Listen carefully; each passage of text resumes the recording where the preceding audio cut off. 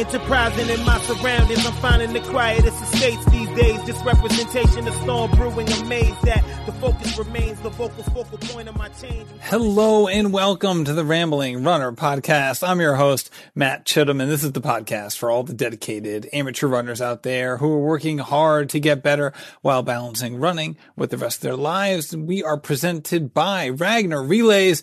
Don't you want to go out, exercise hard, be with friends, seek enlightenment, fame and fortune? I don't know what those last two things, but maybe the third one. But you can definitely have fun with your friends and exercise like crazy and have a blast if you do a Ragnar Relay. They have road courses, they have trail courses. They are just so much fun and adventurous, and I can't wait to do one. I'm so jealous of everyone who gets to do one. And if you go to runragnar.com and use code RAMBLING19, you and your team can save $80. That's right, $80. Thank you, Ragnar, for hooking that up. So visit runragnar.com today. So this episode is with someone who is just providing such a resource for the running community that it just is truly extraordinary. Her name is Alison Wade. And what Alison Wade is doing is that she is creating the Fast Women newsletter that comes out every Monday morning, or as I should say, this morning, because I'm recording this on Monday night. And this newsletter encapsulates everything that's happening on a week-to-week basis in American women running, especially at the highest level. And it really is such a valuable piece of content coming from somebody who is so well versed in the sport, not only from an athletic perspective, but from a coaching perspective and a communications and media perspective. She has the total package, and it's so evident. And what she's doing is just furthering the sport for so many people in terms of, and this is what we talk about a little bit in this episode, is that people who love running don't necessarily consume content about running, right? You're not going to find many basketball fans who don't watch basketball actively or don't read about, the pros or college basketball all the time. Same thing with, say, football or baseball or other sports. However, running, either for men or for women, just isn't consumed that way by the vast majority of the people who do it, even people who do it seriously and run every day and have goals in running. And I think that one of the resources that she puts out there, or say the resource that she puts out there in this, in the shape of this newsletter, is something that can really tie the amateur runner into what's happening with the professional running and semi-professional running scene. In fact, there's plenty of pros who love this newsletter as well. There's a link to it in the show notes. You're going to love it if you don't already subscribe to it. Granted, I am not a woman. I am not, a woman runner, nor am I fast. So you would think that just the name of this newsletter, the Fast Women newsletter, would not necessarily pertain to me, but I absolutely love it. I just get to learn so much more about the sport and all of the people within it. And I just thank Alison not only for producing it, but for coming on the show, talking about it, and diving into her own running and professional background to kind of put a face and some context to this wonderful, wonderful service that she is providing. So with that being said, also, hey, if you love this newsletter, if you've already listened, read it, and after you listen to this, you want to read it, go visit her on her Patreon page as well. Go support the cause because she's putting in a lot of hard work and you're going to be better for it. And that link is also in the show notes. So without further ado, here is my episode with Alison Wade. Hello, Alison, and welcome to the Rambling Runner Podcast. Thanks for having me. It's my pleasure. I was really excited to have you on the show, and in our correspondence, we were kind of trying to find a date and time to set up the call. I loved one of the lines that you said to me. You're like, all right, we can do nighttime. And I was like, all right, well, we should do it probably after your kids go to bed. And you responded with, well, I probably go to bed before my kids at this point. So how old are your kids? They're 8, but they can sleep pretty late in the morning, but they don't go to bed so early. They lie in bed awake for a long time. Oh my gosh! All right, so are they twins? Yeah, they are. Oh my goodness, how wild! So when is school starting for them? A week from tomorrow, so 8 days. Yeah. Okay, you counting down the days at this point? Is summer dragging at this point? Yes. Yes.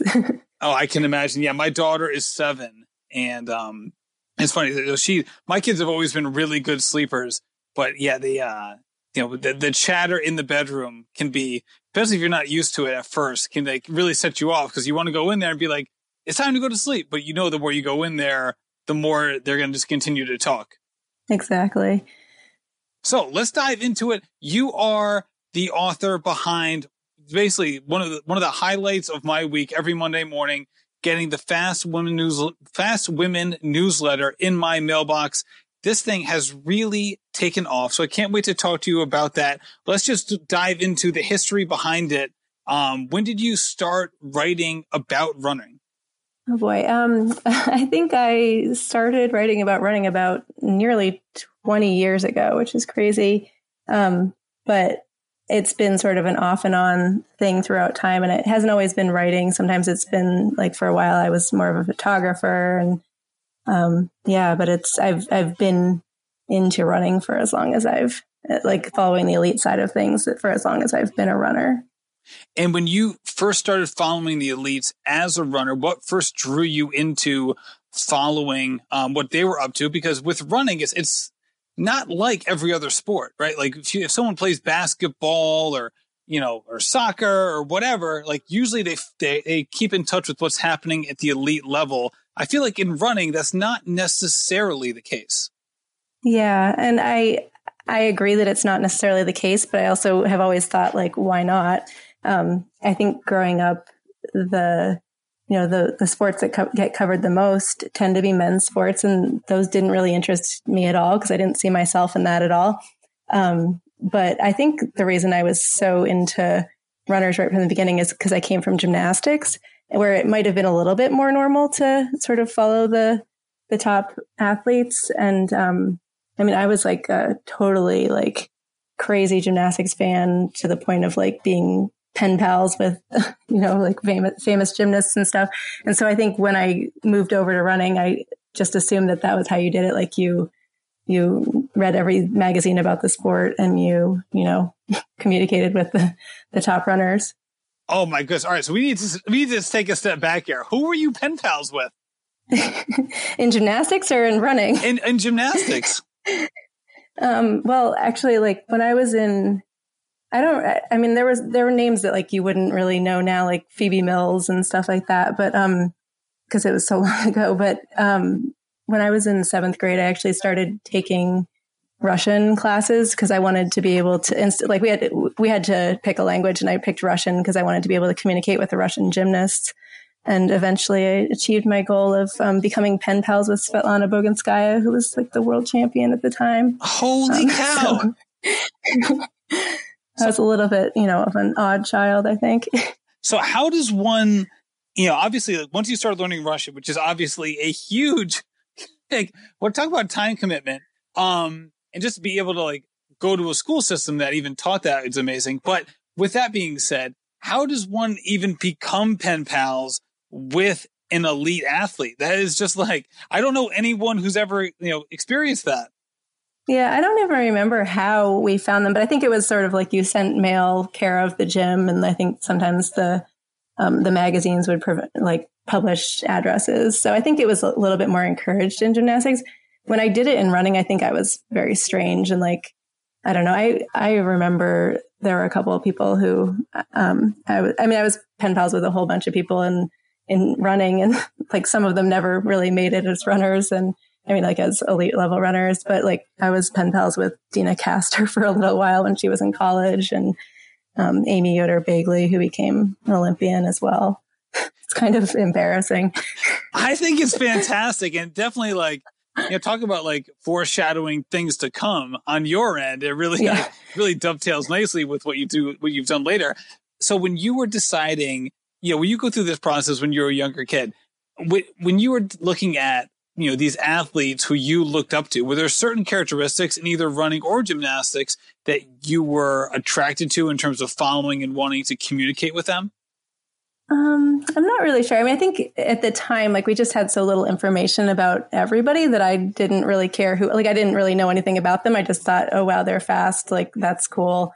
I want to learn more. And Because back then when I started running, it was all magazines where you got your information. There really was no internet. So I don't know. I think I would have loved social media because it would have been a lot easier to get all that information. That's for sure. It probably would have been harder too than to like become actual pen pals with some of these people, because obviously, back then, if you're going out of your way to, use snail mail and find out where you can send things, like it's a lot harder than like shooting someone a DM on Instagram just out of like this clear blue sky. Yes, for sure.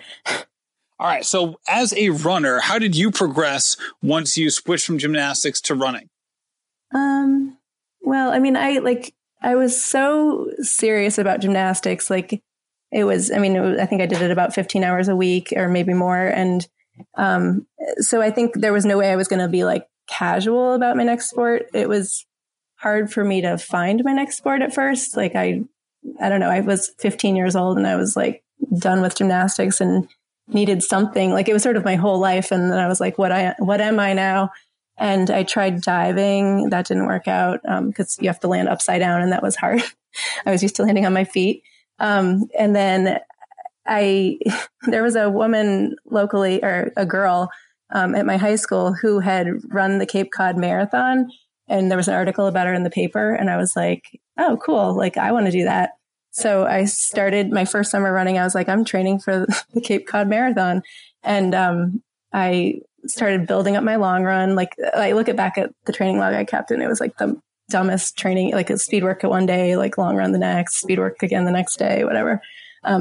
And I got up to a little over 17 miles, I think. And then I was so sore, like I had to go down the stairs on my butt, and like, it's just like, this is horrible. And I was finally like, you know what, I'm going to go out for cross country. That seems a lot easier. So I went out for the cross country team. And I remember at the beginning, I wasn't sure if I was going to be a sprinter or a distance runner. And there were girls at my high school who were pretty good at running. And I knew that one of the girls could run 57 or 58 seconds for a 400. And I knew that another girl could run like just under 12 minutes for the 2 mile. So I went to the like local elementary school track. It was like a gravel track, and I sprinted around the track as fast as I could to see like how fast I could do a lap. And I did it in about 90 seconds. And so I was like, okay, I guess I'm a distance runner, because I knew that the other girl ran it 30 seconds faster than I did. And so I was right. So I went out for the high school team as a sophomore, and it was a good team that I was joining. Like a year later, we won the state title, but I was, I wasn't the top runner right away. I was probably like 4th or 5th on the team. But it was great to have people to chase. And, I worked really hard in high school. I had some setbacks, like I had to have wrist surgery for a gymnastics injury, which meant I couldn't train going into my junior year. So my senior year, I like really improved a lot because I finally got to train properly. And then I went on to run in college. So I need to ask, did you end up doing that marathon? No, I didn't. I was just like, this is, that's way too hard. So this was what, when you were like 14, so this was like 14, 15 years old when you were training for that? Yeah, I was 15. 15. So what was your, now as a parent, I would love for my kids to like pick up running, but like whether they do or not, it really doesn't matter to me. But when they were watching you switch over from gymnastics and running, and then all of a sudden you're like, you know what? Cape Cod Marathon, here I come. So what was their reaction to this? And what was kind of like, how did you interpret their reaction? My parents? Yeah. Well, I don't even remember having a conversation about it. Like, I feel like, I don't know whether we didn't have the conversation or if it was just like parenting was different back then. And like, they just kind of let me do my own thing and they didn't even know I was training for it or something. But they kind of let me do my own thing. Like they would let me go on a 17-mile run around town and not really ask any questions. Like I think at the time they probably just wanted me to find another sport that made me happy. And my mother had run a marathon, so I don't think anyone was like, oh, that's totally crazy. My take was always like, if my mother can run a marathon, I can too. There you go. Now, what town did you grow up in? Like, what high school was this? Amherst High School in Western Massachusetts. Okay. All right. Now, when you were getting ready for your senior year and you're finally able to kind of do the training that you wanted to do, did you think that you were going to have running as part of your college decision-making process, or how did that play a part ultimately in what you chose to do collegiately? It was definitely part of the consideration. Like, I think I was looking for good academic schools, but also looking for ones that had good running programs, because I ultimately went to Bowdoin, and at the time they had one of the top women's programs for cross country in New England. And actually, that's like another embarrassing thing, is like I had never heard of Bowdoin until I read Joan Benoit Samuelson's autobiography. And I was like, what's that school? And so that was like, I mean, it wasn't the reason I went there, but it definitely like led me to look into the school, and ultimately did go there. Well, that would have been a good reason, because she still rocks the Bowdoin singlet at races. Yeah, occasionally. Yep. Now that is fantastic. And that's a wonderful league, the NESCAC, and it's good. And like, that's a Division III school, people who don't know. And it's one of the best D3 leagues in basically every single sport. So what was it like running in college, and what were some of your thoughts in terms of what you wanted to do post-collegiately as well? It was great. I mean, like, we had a really fun program. My college coach was like, if he has one, like one thing that he would be known for, it would be like, he just made it so crazy and so fun. And like had really good teams, but it was just like, he did crazy things. Like I never got to go on this run, but other people did, like where he would blindfold the team, drive them somewhere in the woods, and then drop them off and make their way back to campus. And this was before cell phones. And he would like put up false signs along the way, pointing them like in the wrong direction and stuff. And I don't know, he would do like all these crazy things. So it was really fun. But I also I went into college a little bit injured, and then like got really injured. And so I was, I ended up like transferring back, spent 5 years in college and only ran like 2 of each season. And it was really a frustrating experience. Like I had, like a surgery followed like by a year-long stress fracture. And so like by the end of college, I like had gotten a little bit healthy again, but I was sort of like, I had gotten to a point where I thought I was never going to be able to run well or healthy again. Like I thought maybe running was, over for me. And that was like a really hard part of my life. Kind of like the losing gymnastics stage. But I think by the end of college, there was like starting to be a little hope, like where I was pretty out of shape, but healthy again. And I think because I graduated, like not really having fulfilled my potential, that like I really got into training after college and got more serious about it for a while. So did you have any specific goals for running, either in college or as you were graduating? Well, I mean, in college, I always just wanted to be healthy and run well. And I only very briefly did that. But when I graduated, it was sort of like, I have these PRs from high school that like, they are not going to be my PRs for life. Like they cannot be. Like was determined to sort of run better than I had in high school, which was kind of frustrating because like by that time you should be better than you were in high school. So what were the distances that you first wanted to kind of, check off the list of like, okay, this is a PR that I want to get done first? Or did you have like a plan of attack? No, I don't think so. I mean, I focused on the 5K and 10K for a long time. Like I wish I had spent more time focusing on the marathon, but 5K and 10K, I took down both of those PRs eventually and like felt like, okay, like I've actually improved finally after all these years. And I trained really hard during that period. Like I was sort of the mind, like, I'm not an elite runner. I'm not even close, but like, what can I do if I train not quite like an elite runner, but like sort of take some of the principles that they use and run a higher mileage. Like I was running, I think I ran up to 85 miles a week consistently at some point. And, which was ironic because in college I was like, oh, I can only run 40 miles and I still get injured. So like eventually my body came around and I realized that I could handle the training as long as I sort of was ready for it and, did it more gradually. And, eventually I did run a marathon right after college, the first year after. But it was sort of like just for fun. And I think ultimately like I would have been best at half marathon, but didn't run as many of those races.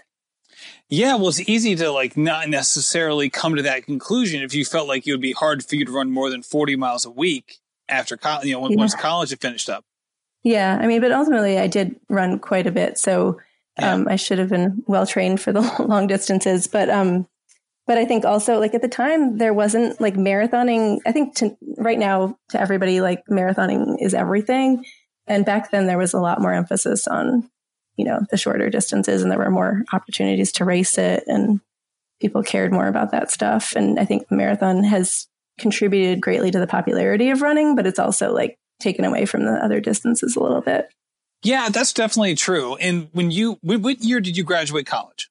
1998. Okay. Yeah. So that makes a lot of sense. So when you had finished up and you obviously were, keeping abreast of the running scene, what runners at that point were you, either, you liked to follow or that you viewed as people that you looked up to, or, what were some of the runners that you really focused on at that point in your career? I don't think I really specifically focused on anyone over anyone else. But in college, I had like been when college was the first time I was introduced to the internet and, email for the first time, my first year. And there was this, track list that you could be on at the time. Like, I don't know how I found out about it, but it was like tnfmedia@gac.edu, Gustavus Adolphus, or however you pronounce that. And it was like a whole bunch of track nerds, like having email conversations, like via a listserv. And it's actually where I met my husband for the first time. We didn't, nothing came of it then. But so there was this way of communicating about running. And so I think I was just like keeping up with the sport through that and through other things. And there was like a website that people looked at. It was like letsrun.com, but its predecessor. And so I think I was just sort of following the sport through all of that stuff and watching it when I was on TV and still reading the magazines and stuff. So when you say, I love this. So you've basically been there for the entire evolution of how running has been covered via the internet. Like you've been there like right from the start because pretty much. Mid to late 90s is really when the internet kind of kicked off in terms of widespread reach. And like, that's also like the exact same time when AOL was obviously huge in the early to mid 90s. But then if you didn't have an AOL account, you couldn't get access to their content. And then there were a lot of websites that worked like that. It was like the internet, but it was still siloed. So you were able to see the complete evolution. So as you were, digesting the different, mediums that were out there on the internet and, really engaging with them, what were some of the things that you viewed as, the things that you wanted? What content did you want more of at that time? Obviously, even the word content isn't what you would, we didn't use that word back then to describe what we were reading. But what were some of the things that you looked at I really enjoy this, but I wish there was more of that? What was that feeling like? I mean, there really wasn't anything. So adding anything was like a contribution at the time. I can't even fully remember what it was like, but I remember when I first started my website about women's running, which was called fastwomen.com. At first I was writing bios about people and I think I might've done some Q&As. And it was kind of like I was trying to make Wikipedia pages for these people before Wikipedia existed. And then also some putting up photos. So when I first started working for New York Roadrunners in, I think, 1999, they were they knew I had taken photos before because I had done a little bit of photography in high school and college. When I was injured, I would bring my film camera with manual focus to meets and take photos of my teammates. And so when I got hired at New York Roadrunners, they were sort of like, can you take photos of our weekly races and put them on the internet? And I was like, I think so. And I kind of had worked on my college's webpage for the cross country team and track team. And I was like, I think I remember how to update the internet. And so literally at the beginning of my New York Roadrunners time, I was going to the weekly races, taking my film camera, taking as many photos as I could, running over to the 1 hour developing place, waiting for them to develop my film, scanning it in, like putting it up on their website. And people were like, whoa, like, this is so awesome. Like, there's a photo of me from this race. So like, I do think that some of those race photography services existed at that time, but I don't think any of them were online. And it was just, it was like everything was new. So like anything you could put up there was like, made a difference. Or like, at the time, like when I started that website, it wasn't like, oh, there's so much stuff. Let me pick out the cool stuff for you. It was more like, let me find whatever there is and put it here. Oh my goodness. Like I remember that time, like I wouldn't even dream of having a race photo like on the internet of me after a race. Like I thought it was like, I thought it was a miracle, like to see the race results on coolrunning.com. I was like, holy cow, like this is amazing. I can go on the internet and see my race results. I don't have to scavenge through a local newspaper to get them. Exactly. So, yeah, I mean, it's hard to imagine now that like, it's like, how did we do this? Or how did we do that? How did we live? But, we were used to it. And, it's changed so much that it's hard to think back to how it was. So when you started fastwomen.com, what was your experience like in terms of engaging with the individuals who visited the website? Like, did you even have an idea of like what the traffic was or like who was going on the site, or were you completely like divorced from how it was being consumed? Well, when I first started it, so I was working at New York Roadrunners, like doing a completely different job, and I started it in my free time because actually the website that I mentioned that was a predecessor to letsrun.com, they had put like, I think a bunch of things bothered me, but like they put up a poll, like who's going to win the NCAA mile? And then they put up like 5 guys' names. And I was like, you didn't say the men's mile. Like everything on there was assumed that it was about the men. And so I was like, okay, I can add something here just by putting up anything. And I started on my own. I think I could see my own like page traffic then. But then when New York Roadrunners decided that they would buy it from me and make that my job, then it went on to like the New York Roadrunners website. And at that point, I couldn't see any of the page stats for ever after. So I think like occasionally they would give me some data, but like I didn't have a lot of sense of anything. But I did like, I don't remember how like I heard from people. I think they would email me, or we had message boards as well. And I do feel like there were a bunch of people out there who like, I kind of found some running friends that way, because it was sort of like, like they wanted that content and this is the only place they could find it. So I definitely like found some cool people that way. And a lot of them ended up writing or doing interviews for the website as well. Now that is really cool. So when you were putting that out, obviously having the platform through New York Roadrunners is huge just from a distribution standpoint, because so many people that they have access to and who do races through them.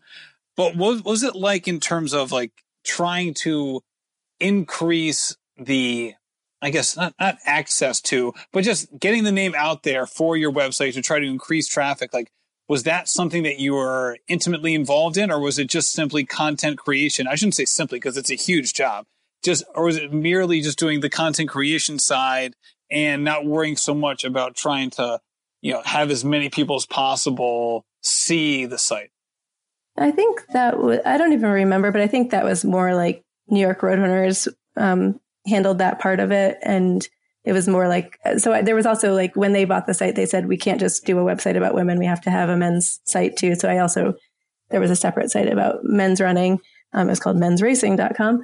And so all of the content for those websites was my job. So I sort of made myself a photographer. I didn't have a ton of experience, but I just went to so many races and got like a digital camera so I could get things out faster. And I sort of decided I would be the photographer. And then I did do some interviews and stuff for the site, but then I also could hire people to do that. And it's funny, like the people I hired, it's amazing. Like the lineup now is like this amazing list of people who have gone on to do really cool things in the sport. But I think because there weren't that many outlets to write for back then, like there was Runner's World, but not a ton more online, that like we got a good group of people. Right. Cause that was really when people started to convert over to the online site and really trying to, early 2000s. I mean, that's really when the conversion started happening kind of away from magazines and then, towards the websites. Well, so many places try to have both at the same time, right? Like you saw like ESPN.com, ESPN the magazine doing that and really trying to like keep both things in check at the same time. So when you were, engaging with both of these sites, you had so many things going on, obviously. What was it like for you seeing the industry change? And then also as social media started to come into vogue with Facebook, and then, we know what's happened after that. What was that like trying to navigate not only your place on the internet, but also try to figure out how it related to the burgeoning social media world? I actually more or less stopped. So I only stayed at New York Roadrunners through the end of 2005. I think I, in 2006, did some freelance stuff for them, but I was pretty much gone after 2006. I did, after I left New York Roadrunners, I started my own website that was trying to do some of the same stuff, but with none of the support of New York Roadrunners, and quickly was okay, I did it for a few years, but it was sort of okay, this is all the same work and not getting paid.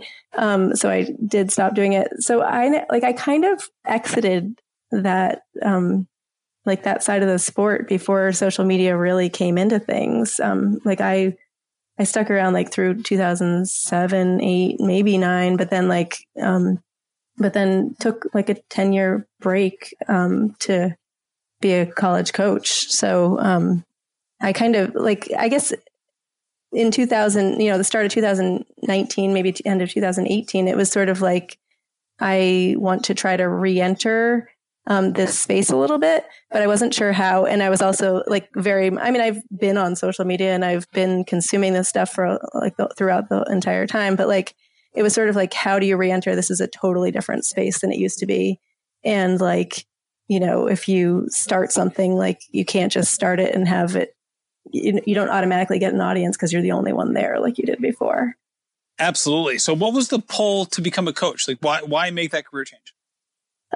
So it was partially because we had moved and my job at Roadrunners became much more inconvenient, partway through that time, I started working remotely for them and that was working out fine. But then we moved to the Boston area and, my boss was sort of oh, good. Now you're closer and you can come in more often. And I was actually, I'm farther away now.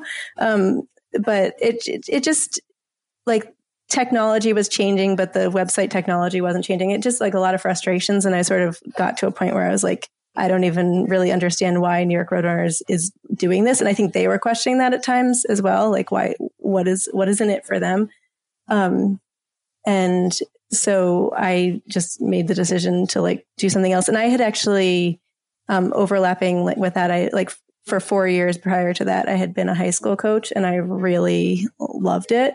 And I just sort of was curious what it would be like to have that, be my full-time thing. So I decided to, when we moved to the Boston area, I decided to try college coaching.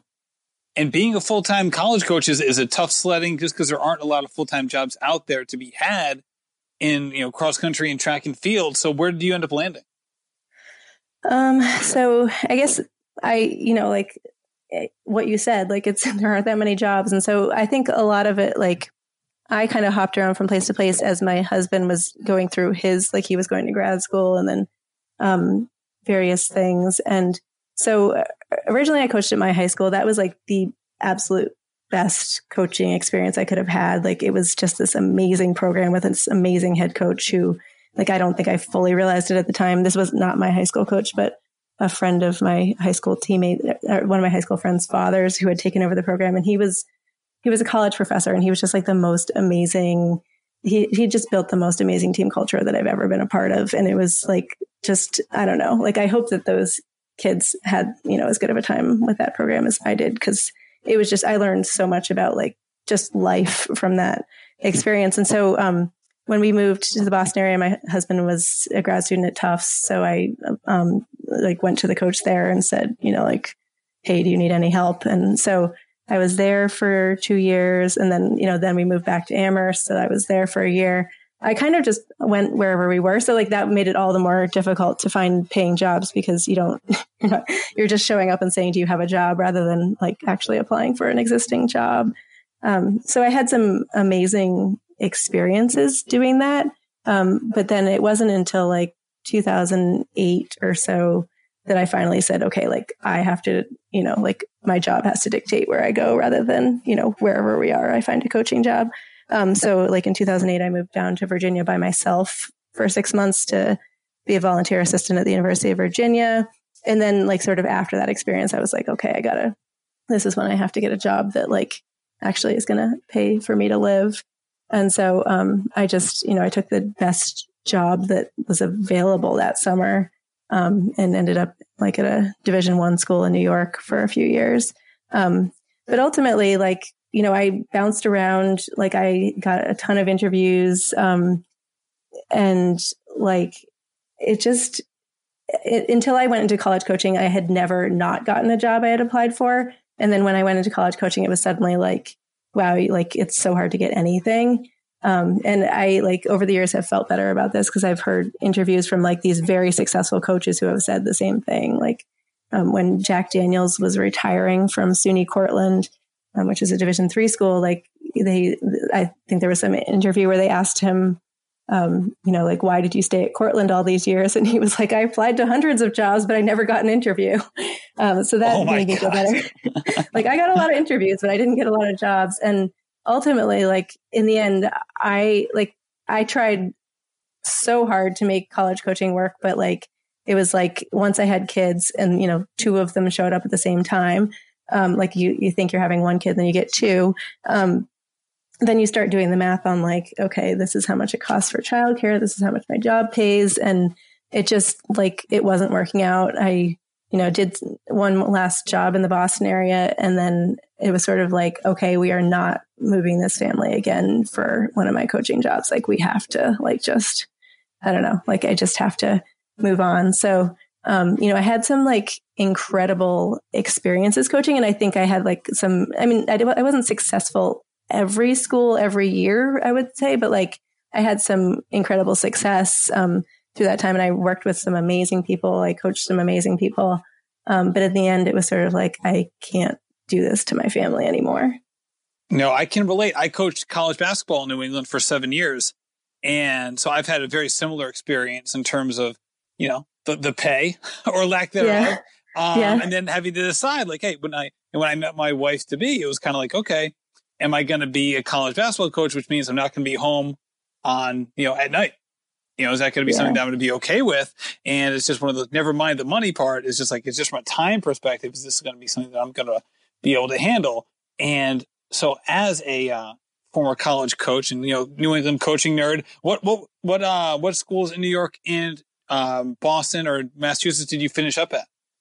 Let's see. I went Tufts, Amherst, Virginia, Siena, which is a big basketball school, but not a big running school. And then, but you put a beautiful area up there. Yeah, that's where my kids were born, and then finished off at Wellesley College, which was a cool experience because the head coach, who was in his last year, was John Babington, who had been an Olympic coach and coached Lynn Jennings to like the world cross country title and stuff. So it was really cool to. Yeah, I actually like had more fun sometimes as an assistant coach because it was like that meant you always got to be coaching with someone else. So you got to like sort of experience the whole experience of the season from the coach's side with somebody else rather than being the only coach and then like, experiencing it with the team, but their experience is very different. Right. So how did your views on running and just the running scene change or evolve from your time as a coach? I don't know. I mean, I think like it's, I don't know, like I can look back at the entirety of the experience and sort of, think, I learned certain things about how to train people, but I think a lot of what I learned was really like how to build teams. And that's what I loved most about coaching. And that's what I learned from that first experience, coaching high school with that amazing coach. Like just if you can build the right team environment, like the kids will, run through a brick wall for you and for their teammates. And it just like, I don't know. I think that coaches have so much power especially on college campuses, because they end up being the adults that the kids tend to know the best on campus because they're spending almost every day with them. They're doing, that for all 4 years. And you don't do that with any professor or your advisor or anything like that. So I think you have so much power to do good, and you have so much power to, like really not do good if that's, if you're not doing the right things. So I think, I don't know, I think some of it was frustrating. It was sort of like, I guess when you're not getting the jobs, but then you're also seeing other people do things that probably shouldn't, they shouldn't be able to keep the jobs. That was a little tough, but I think it also like has informed a lot of my views now. And then also like I have strong feelings about, eating disorders and stuff like that. And some of that comes from, seeing them and sometimes not always handling them well, or, being told to like, so like the athletic trainers will handle this, but then it doesn't happen. So I think I've just sort of, I don't know. I think at the time, like I wouldn't have been able to put thoughts together, but now like having stepped away from it, as I started to write the newsletter, I realized that I had some strong feelings about certain things. Yeah, I think, the eating disorder piece, and it's something that we've touched on in this podcast several times over the past 2 years, specifically in college as well, just because that oftentimes is, if not, the genesis of a lot of it for so many people who have interviewed on this show. But just, where sometimes that starts to escalate there for whatever reason. I'm sure there's a myriad of them. With that being said, what else, you had, your own, difficult college experience regarding running, right? You had constant injuries. You transferred to and from the school that you ended up at. So what was that like for you, just witnessing the college athlete experience from the other side in terms of, being able to counsel runners and student athletes on, kind of like taking the long-term approach versus, especially for someone who's in that age group, constantly focusing on the short term? Yeah. I mean, it's hard to say. Like there were so many different cases. And I think in certain programs, because I was often the assistant coach, like I didn't always have the power over the situation to be able to handle it, or like because of certain policies at certain schools, I didn't always feel like I could do the right thing. And then it's so tempting for college coaches to let an athlete who's running well keep running.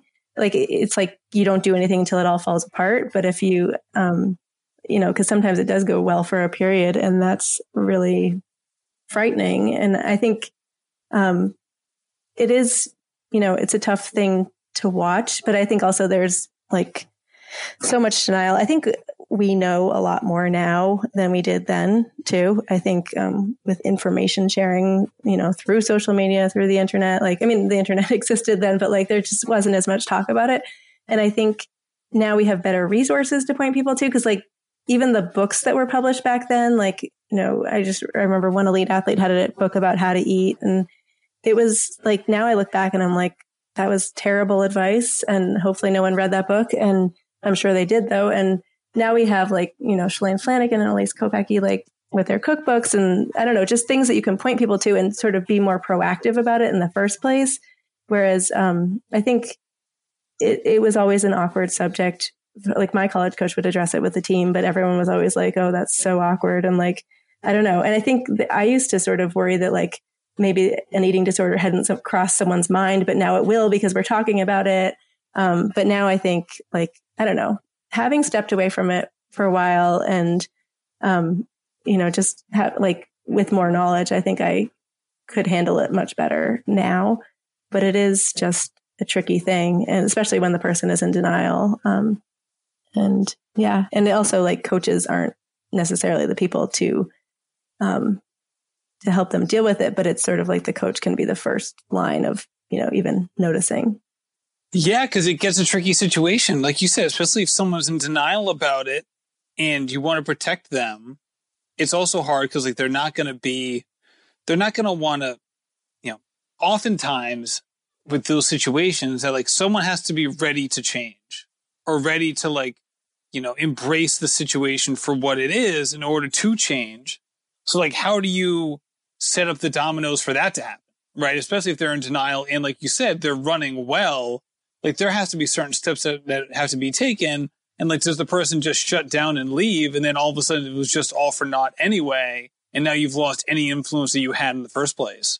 To say nothing of like a coach who is, maybe thinking about, hey, we have a chance to win, go to the NCAAs this year, and this person's running well, and I don't know exactly what's going on, but let's just kind of go with it. Yeah. And I think more often it was sort of like, does that person have any disorder? Like you weren't really sure because you weren't necessarily like in the dining hall with them all the time. But like I think there were probably more issues than we realized at the time. But I think some of it is just like, I think now college campuses are more likely to be well equipped to handle this. Whereas even 10 years ago, like they weren't necessarily like, I don't know, like they thought they were equipped to handle it, but they didn't, like then you send them to this like male athletic trainer who doesn't know how to talk about that stuff at all. And then it's, more destructive than constructive. And I imagine like from some of what I've heard, I think that a lot more schools are sort of like have better resources around this now.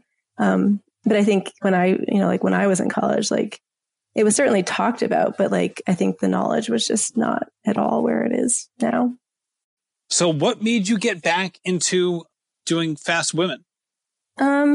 So when I quit college coaching in 2013, I was sort of like, oh, great. Now, like, what do I do with my life?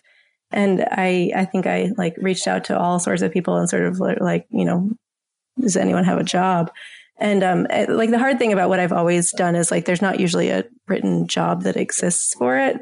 Like it starts, a lot of it has been creating my own job, but I reached out to Scott Douglas, and at some point he got back to me and he was like, there's this job writing for Runner's World that you can take on. So I was really thankful for a stretch of years to write for Runner's World.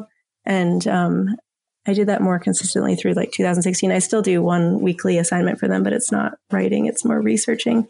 And so I think like I did that for a stretch. I, pretended to be a writer.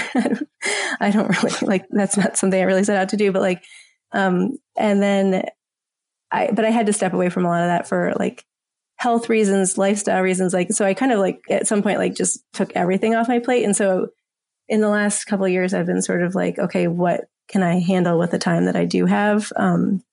Because at some point it became clear between my husband and me that like we couldn't both have full-time jobs. And so, when that becomes like, it's, progressive and, equal as we want to be, like when that you make that decision, the person who makes more money gets to keep their job. So, I was not that person. So, I've sort of been like the wait, parent. Runner's World, working at Runner's World didn't make you the breadwinner?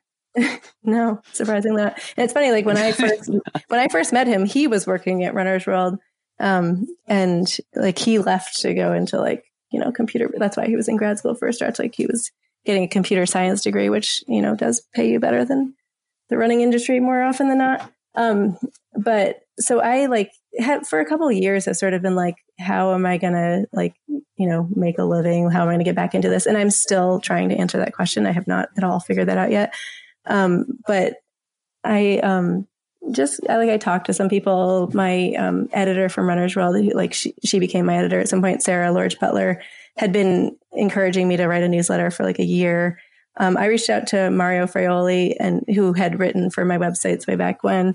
And, cause I knew he had a newsletter, but also I knew he had a coaching business. Cause I was like, do I want to do that? Do I want to do a website? I don't think I was considering a newsletter at that point. But he said something helpful that was like, I was thinking I had to do a website or something. And that seemed like too big, too much work. And also like, you can't really make a dent with one person. And he said something like, you don't have to be for everyone. Like it's okay to like do something very specific that's not meant to please everybody. And I think that was really helpful advice. And then, last fall, I sort of like I had already saved the Fast Women Twitter handle and I started tweeting again. And I think I had like 200 followers. Like I had last tweeted from it in like 2012. So I guess that bringing that back had crossed my mind at some point in 2012. But I was tweeting from that account, but I like didn't really have any followers and haven't really worked on developing a following in any way over the years. So it was like starting from nothing. And, but then like, I don't know, after I had those conversations and I just like, I didn't really put any thought into it. I was like, I think me deciding I was going to do a newsletter, like to me starting it was about 1 week. And I was just like, and Sarah was like, you might want to get a few issues ready first. And I was like, no, I'm publishing. So I just did. And I didn't even know like what it was going to be, or like the first newsletter took me like an hour and I thought that was how it was always going to be. But, each week I'm sort of like, oh no, but I can't leave this out or that out. And so like each week I'm like, this is going to be, it needs to be much shorter. And then each week it's like 8 pages long. So you put so much into each newsletter, Alison. I look at these things and I like, first of all, like you do a great job. So obviously like, I'm just, so ecstatic just to read all of the information on there. Like I think that I keep abreast of what's happening in running. And every week I read, I'm like, shoot, I didn't know that. Or like, oh, I didn't see that article. But like the initial reaction when I get it is like, this thing is huge. Like this must have taken so long. Well, I not only like to just like type it out, but just like just the mental energy. Out. Yeah, I feel bad because I don't mean to like make people, intellectually, I know that a newsletter should not be that long. And so like, I'm sure there are like, if you took a class about how to write a newsletter, this would not be it. But it's just sort of like by the time I said all the things that I think should be said this week, and maybe ultimately like it will be shorter or it will be like a different, format, or maybe I'll, do something more frequently so that it doesn't need to be so long. I don't know. I haven't, I just do it and I try not to think about it too much, and maybe I will revamp it all at some point. But I also feel like when I first started doing coverage of the sport, it was sort of like you're finding everything that exists.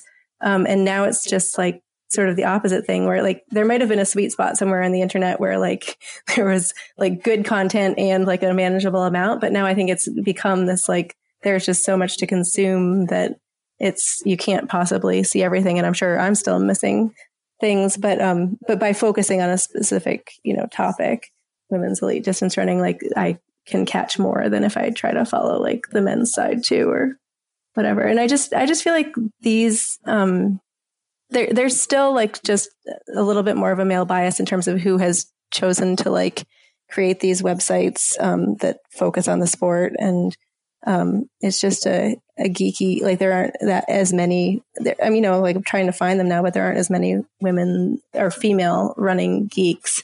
And there are more guys. So there's more, guys writing about the sport, more guys starting these websites. And so sometimes I think they miss stuff. So I think that was my goal, was to make sure that like this stuff got attention too. Like, I think women's running is getting a lot more attention than it used to, but I think people still aren't necessarily fans. And I don't want to force anyone to become a fan. Like, don't read the newsletter if you don't care about this stuff. But at the same time, like if you want to be a fan, like I want to make it a little bit easier. Oh no, I love it. I love the length. I love that it's so much because it's not just like, it's not a listicle. It's not like here's 20 articles, read them if you want. Like you provide like these really insightful synopses each time you list an article or a topic, or you combine articles and do a summary, say, hey, this is a topic that's come up. Here are a couple articles that work well. I think you do a great job of curating all of this stuff. And I'm delighted that you include so much in there because like you said, like if someone doesn't like it, they're not going to listen to it. They're not going to read it anyway. But it's for the diehard fans. That's the point. And I think it's great how much you include because the diehard fan, all they want is more. And I think that's like, that can get lost with things. Like you hear so often they're like, hey, attention spans are down, like keep videos to under 7 seconds. And just like this whole idea of like people's attention spans are down and we can prove it. But like at the same time, like how many times have you heard about someone just like sitting in front of Netflix for 5 hours binge watching something? It's not that attentions are down. It's that people have more choices. So if they're like, hey, if this stinks, I'm just going to switch to something else. But if it's good, I can stay here all day. Yeah. Yeah. And that's why you don't have to be for everyone advice from Mario was helpful because it was sort of like, oh, I'm going to take on the topic of women's running. And like, sometimes I see articles and I'm like, you know what, like that doesn't like, that's an interesting article, but that doesn't quite, like that's not my focus. Like, so, it's just, I don't know. Sometimes I'm like, ugh, am I wasting people's time by linking to too many things? But then I'm also like, you know what? They can just skip it, skim, like scroll right by if they want to. There you go. And I'll tell you what, it really worked out well when you launched this in conjunction with all the work that Lindsay Krause and her team were doing regarding the pregnancy issues at Nike and basically the broader spectrum of insight into that culture and contracts and women's athletics generally, as well as women's running. And I felt like those two things in concert with each other, really helped amplify not only the issues, but the people who were covering the issues. Yeah. And it's, it was nice that this has been an exciting year for women's running. So plenty of stuff to cover. But it's interesting, like when you're almost 100% dependent on other people to produce the content, like I have no idea what next week's newsletter is going to be about. It's sort of just like, here's what other people came up with. So, I think I did, when I contemplated like making a website instead, I thought I can only produce so much content. And I actually picked a newsletter because I was like, that doesn't require any work. Ironically. Joke's on you. Joke's on you, Alison. You're working all the time now. But I mean, I even thought like, okay, podcast, you have to line up a guest or like whatever, like that depends on someone else. But this was sort of like, okay, I can just do this whether or not like I talk to anyone in a given week. So it actually, I can make anything lots of work if I want though. No, but I tell you what, it's one thing, like you're right. Like as a curator, you're not producing the content, you're creating the content. But I think that your myriad of experiences as an athlete, coach, and within the communications industry provide you with the kind of background to kind of, sift through a lot of this stuff and determine like what is a good piece, what isn't a good piece, and what are issues that are relevant and things like that. Like it's not as if you tried to do this at 22 and, basically say you were 22 right now, right? In terms of like the technology piece, like you wouldn't be able to produce Fast Women newsletter the way you do now, just because of the experiences that you've had that have, provided you, I'm sure, the insight to, just do something that really, touches a lot of people because, hey, like I see it every single day. People commenting on your newsletters, like it's having a huge impact. And what is that like for you to see people engaging with your work in that way? It's cool. I mean, I had no idea how people would receive this. I figured there would be, and it's been actually really cool to have people get in touch who are like, oh, I used to read your website back in the day. And I'm like, oh, you're like reuniting with people sort of. But it is, like, I don't know. It's been really nice to sort of like get back into the running industry because I do feel like I kind of disappeared for 10 years there. And it's just, it's fun to like, have a reason to follow it more closely. Cause I kind of worry sometimes is this too obsessive, but I also like took 10 years off there. So like, I'm like, okay, I can back off if I need to.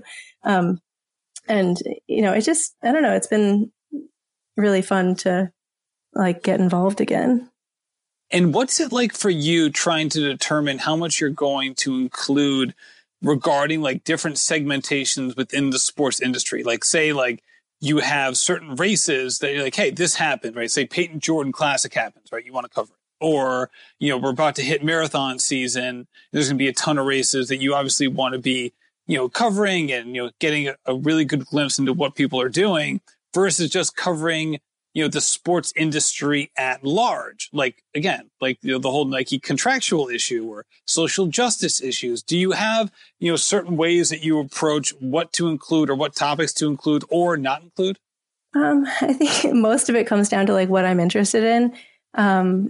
The one thing I've struggled with is like ultra running, because that isn't something that I ever covered before. So, or like not maybe a tiny bit, but not really.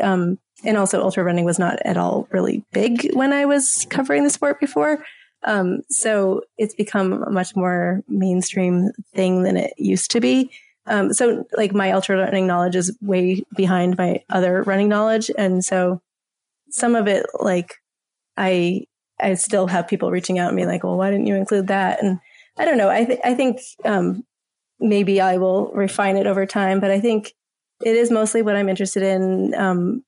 Some of it, like I try to focus on the US. I do include other runners from other countries, but I'm not going to like dive as deeply into Canadian running or, Kenyan running or whatever. But I sort of have like higher standards for if you're an international runner, you're going to be included if like this affects, a wider audience. But if it's just, or if you are adding something to the conversation, like the bigger conversation, the larger topics in women's running. But I don't know, like I should probably have like more concrete thoughts in my head about that. But it just sort of like, these are the things that interest me this week. And sometimes it's hard for me to rank order them at the top. Like I'm like, which one of these is most important? Like who wins, who gets the top spot. But I think a lot of the time it's pretty clear, like when the New York Times, like when Lindsay Krause's reporting came out, Sarah Lorge Butler and I were, like kept being like, okay, like this week,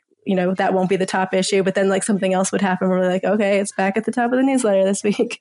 And yeah, but it is kind of interesting to try to like be like, how do these feats rank relatively? And I've had somebody say like, I'd like to hear more about masters running.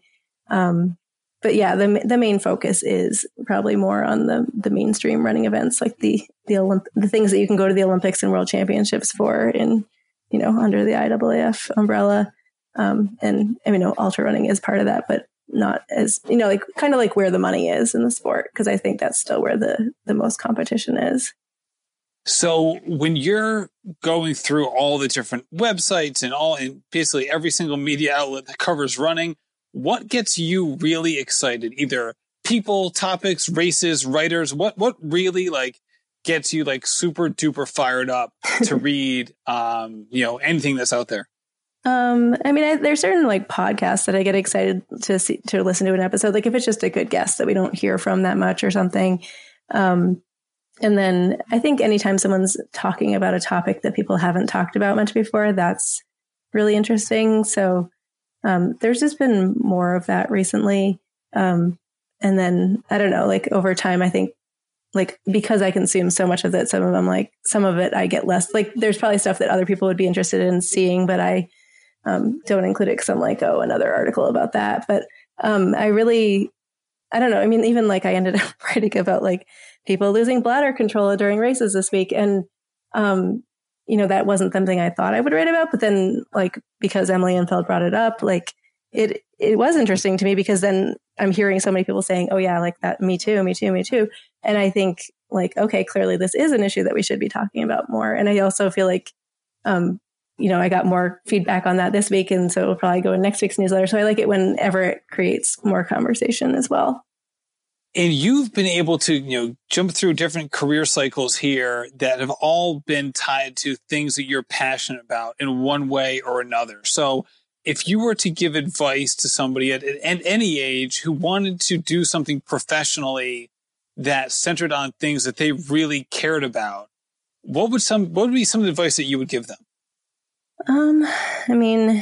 It depends on what that thing is, but I think that, I don't know. I just remember like growing up, my parents used to give me a hard time about like being so into my sports and like, they were very supportive, but at the same time, like, in elementary school, like the parent teacher conference, they said like Alison is, like too into gymnastics. And if we say you have to report on a country, she'll pick a country because of their gymnastics, like Romania, because they have good gymnasts or whatever. And like, she needs to branch out more. And like, I think people throughout my life gave me a hard time about like being too into that.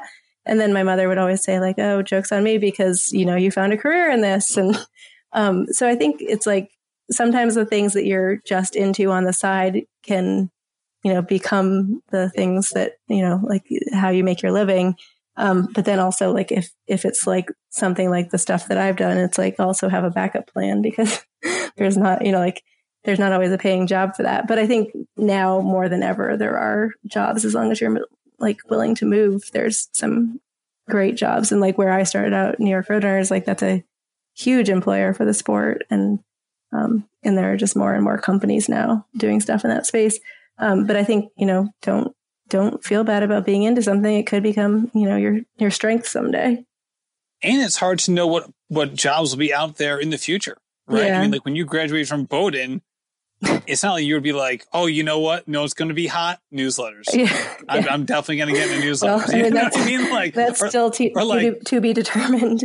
But yeah, like, right. Or even like, or any of this stuff. This is like, you know, it's so hard to predict what jobs out there will even be tied to your passions. Never mind like what your passions are. Yeah, exactly. And like, it's always evolving. And I think you have to change. But I think what I see now is like, there are more people making their living with like these sort of passion projects that didn't happen as much back then. Like a lot of the people, when I was working for Roadrunners and doing my websites, like I always knew I was one of the fortunate people who actually got a salary for doing that. Whereas like a lot of the people at the meets were just doing it like, you know, on their own time and like trying to sell their work after the fact. But especially with the photographers. And it was always like, you know, I knew how lucky I was. But yeah, I mean, I think, you know, have a more conventional backup plan, but you never know what might, and be willing to adapt, but like, you never know what might work out. Yeah, exactly. And then before we get going, just how can people connect with you on not only on the newsletter side of things, but also through Patreon? Well, I mean, I think the number one thing is if you're interested, you can subscribe to the newsletter. There is a website, fast-women.org, which I don't update for anything else, but you can subscribe there. And I'm most active on Twitter, so people can go there. And then like the newsletter itself has a link to the Patreon page. So, you know, you'll if you're interested in the newsletter, you might be, you know, moved to contribute. But if you're not interested in the newsletter, then you can, you know, don't worry about the Patreon. No, I would assume if someone's not interested in the newsletter, they're probably not going to support you on Patreon. Unless but I just want to be nice. Right, there you go. But I will say, if you are subscribing to the newsletter, definitely support on Patreon because, hey, people like you, like people get the newsletter for free, and it's important to support. So thank you so much for coming on the show, Alison. This has been so enlightening to learn more about the person who's doing so much good work within the running space. So thank you so much for coming on. Thanks for having me, and thank you for all the good work you're doing in the sport. Alison, thank you again for coming on the show. This was just such a blast, as always. Oh my goodness, just these guests, one after another. I'm just so privileged to talk to all of these people, Alison included. So thank you, Alison. Thank you to Ragnar Relays. Thank you to Megaton Coffee. And thank you to Tune Up CBD. I couldn't do this podcast without you. And I'm just so grateful because I also, especially with Megaton Coffee and Tune Up CBD, I consume you every day and I can't wait to run a Ragnar race. Everyone who's done it, boy, they make me jealous when they post about it. That's for sure. Thank you so much for reviewing this podcast. If you haven't done so already, it would be greatly appreciated if you did. Also, thank you for subscribing, and make sure you check out the Road to the Olympic Trials podcast as well. That's the other podcast we got going on the Rambling Runner Podcast Network. August has kind of been a little bit slower month for the Road to the Olympic Trials podcast because most people aren't racing this month. It's kind of a down period. A lot of people are just kind of starting their build for their fall marathon, and we're going to be picking it back up to 2 episodes a week very shortly. So if you're not subscribed over there, head on over before it's too late. No, I mean, it won't be too late, but you know, you want to keep abreast of what's going on. So just subscribe so you're ready to roll. So thank you so much for listening and happy running. This has been a production of Rambling Runner Podcast. This podcast is produced by David Margetti of In Post Media. Thank you to Meta P for the music. His song Righteous Path featuring Rex Mayhem and Chip Fu is produced by Symphonic Bang.